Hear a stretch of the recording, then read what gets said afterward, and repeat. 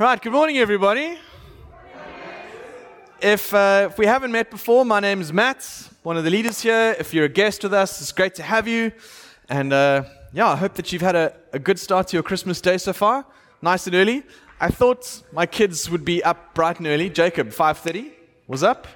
Lucy, I think it was about 7:30, still fast asleep, trying to get her. Late night last night, busy day. It was good fun. So, everyone's different. Anyone here struggle to wake up this morning? Yeah, okay. But earlier than normal. Glenn, why did you make it at 8 a.m.? Really? Okay, good. Okay, it's Justine. No, shame on you. Okay. So I thought maybe to start us off, kids, I've got a little video for you guys, but also maybe for everyone. So the Christmas story according to kids. There we go. Oh, yeah. I wasn't sure if that was going to fly for the kids, but I think that worked. There seemed to be some excitement over there. I don't know if you could hear it properly. I think one of my favorites there was, it's not gold, frankincense, and myrrh. It was gold, Frankenstein, and myrrh. I don't know if you saw. There was a little Frankenstein. Oh, great. And then at the end, they kind of land there and they said, he's going to change the world. It's going to change the world. And then it stops. Did Jesus change the world? Did he not? Yeah. Many of us believe that he did. So why did Jesus come? Why did you? Okay. Kids at the back. Yeah, all the smart guys. Yeah, I see you. Why did Jesus come? To save our sins? Yeah? Cool?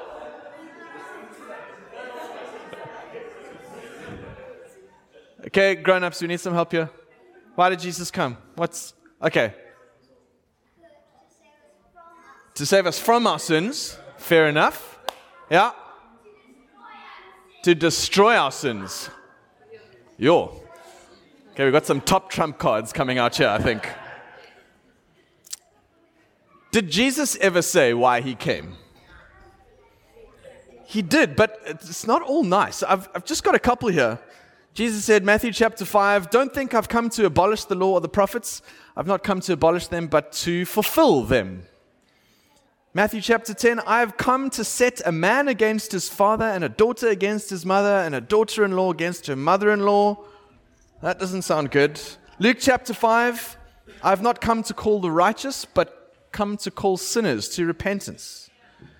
Jesus says, Luke chapter 12, I've come to bring division. Gosh. John chapter 10. Okay, this is a bit nicer. I have come that they may have life and have it abundantly. I'll sign up for that one. John chapter 12. I have come into the world as light so that whoever believes in me may not remain in darkness. Matthew chapter 9. Again, I've come not to call the righteous, but to call sinners. Jesus gives reasons for why he came. And the last one, and this is the one I want to look at today, John chapter 6. He says, I've come down from heaven not to do my will, but the will of him who sent me. And this is the will of my Father, that everyone who looks on the Son and believes in him should have eternal life. And I will raise him up on the last day. And so I know not many of us are here to have a nice 60-minute deep dive into the scriptures. So I'm going to keep this nice and simple today. I just want to look at this thing of eternal life. Jesus says, I've come because God wants all people to look on the Son and have eternal life. What is eternal life and how do we get it?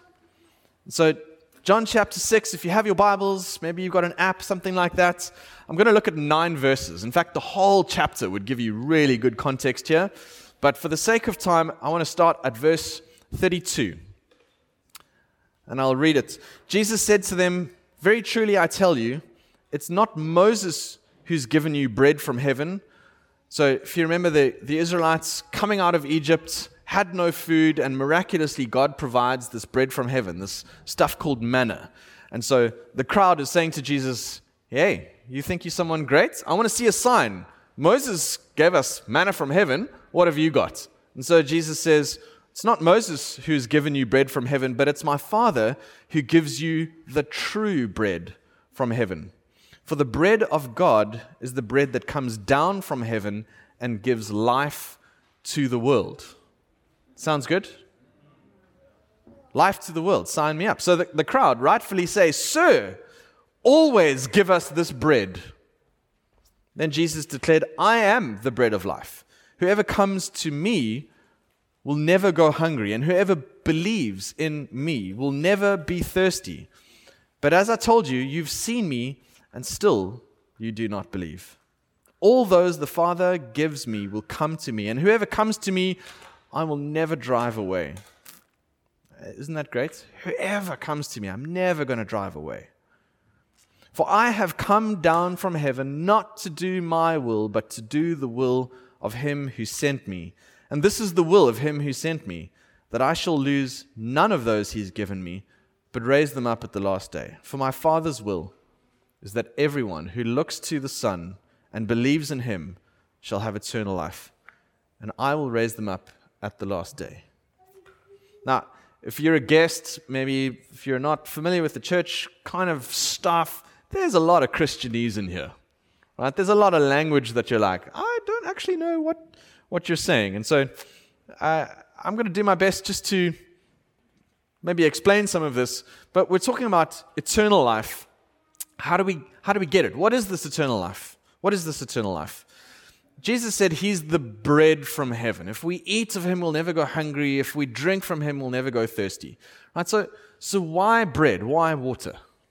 Those are the two things we need for survival. You don't eat, you don't drink, you expire.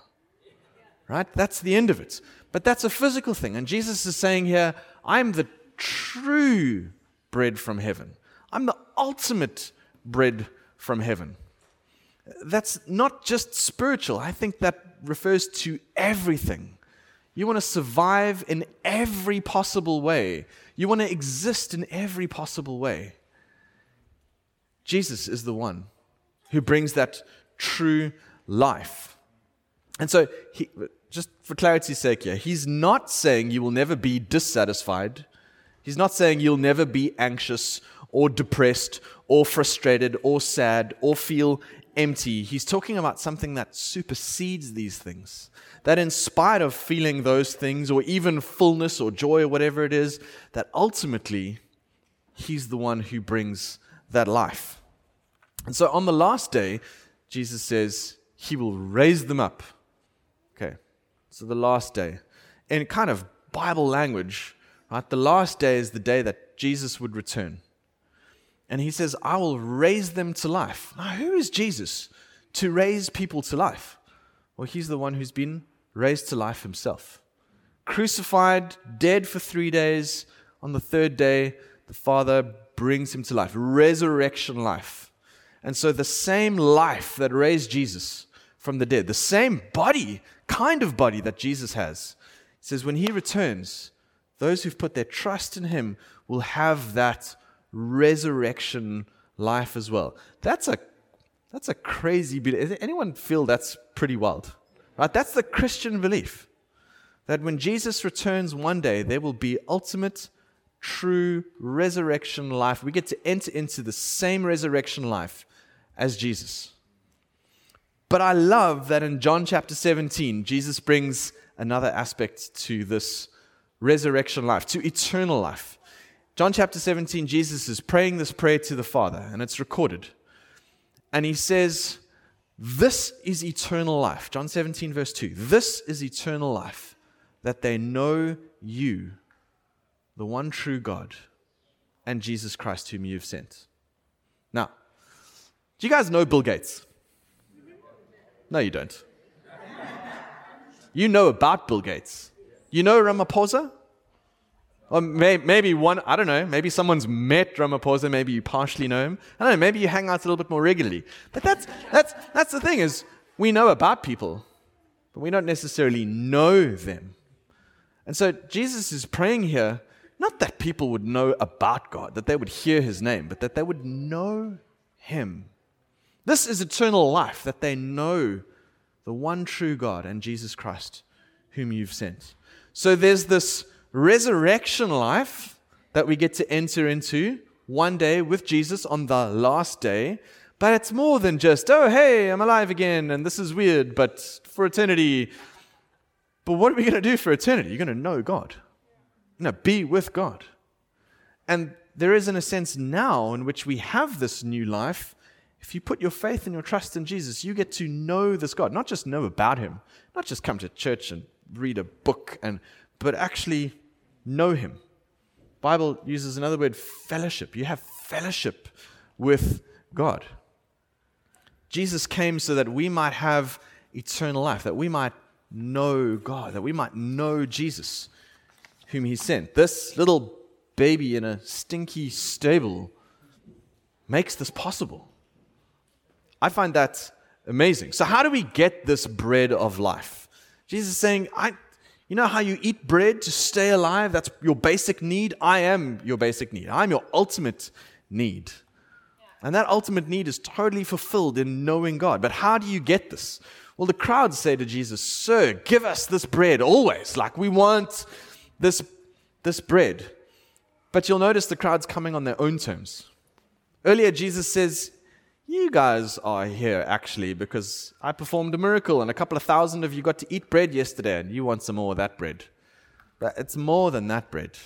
This is ultimate life. You aren't here for me. This is, you're just after signs and miracles and fancy stuff. Jesus said, you still don't believe. So listen to this language here, verse 35. And I'm sorry, I'm going to bring out my teacher voice here, but I just want to emphasize one or two things.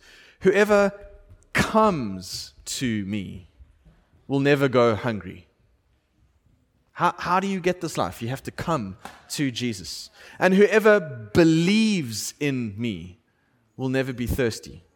Verse 40, for my Father's will is that everyone who looks to the Son and believes in Him shall have eternal life, and I will raise them up on the last day. Jesus' whole mission was centered around the cross, right? His crowning achievement is His death and resurrection, which is also crazy, right? That's the highlight, the pinnacle of what you've done is to be slowly tortured to death. Really? It's the resurrection life that comes from that. So, yay, Jesus came. Yes, what did He come to do? To bring us back to God, to bring that eternal life. And so He deals with the root cause of our sin, or maybe we can say rebellion against God. If we are associated with Jesus on the cross and His death, then our sinful nature, that root cause in us, is also then crucified with Him. And with that, the power of that rebellion, that thing inside of our hearts that says, man, I'm going to follow this thing, not God. I'm going to be in the driver's seat, not God. I'm going to do it my way, that way, not God. That root cause is crucified. That power then is broken. And we can be in right relationship with God. Previously, we gave Him the finger. We did. And now that is dealt with. He deals not just with the cause, but also with the consequence of our sin. There is a death, there's a separation that comes between us and God. And so now that death has taken place on the cross with Jesus. And as we associate with Jesus and His death on the cross, so we can have that resurrection life. What is that resurrection life? That will come one day ultimately, but it also is eternal life, relationship with God, to know God, to have fellowship with God. That is why Jesus came, and that's why we celebrate. It's because we get to be in right relationship with God. Have you ever got a Christmas present you didn't like? Yeah? Okay, I asked one of my kids, I don't want to embarrass them, so I'll just say one of the kids said, you ever got a bad Christmas present? Yes, pants. Why is that a bad present? He says, I get pants at other times of the year. Why must I get it now for Christmas? Pants. Fair enough. Someone else said a torch, because it doesn't work. In fact, yesterday, Jacob, for the first time, he drew pictures for each family member, and he made a cool little Minecraft box, and then he wrapped it up, and he proudly presented, "Here's your Christmas gifts." So we're like, awesome. So Lucy, who's 4, opens it, and the look of, what the heck is this?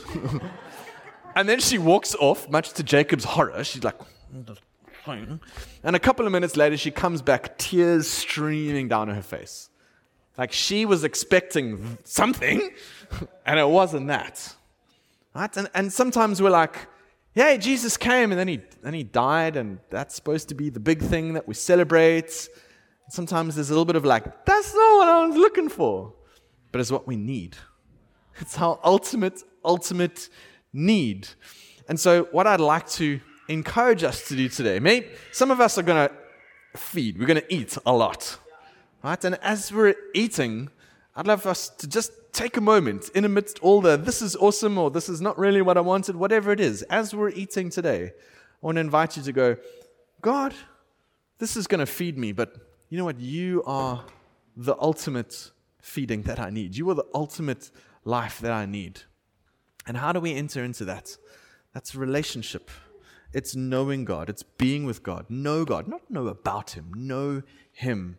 That is now the potential. It's there for us to do.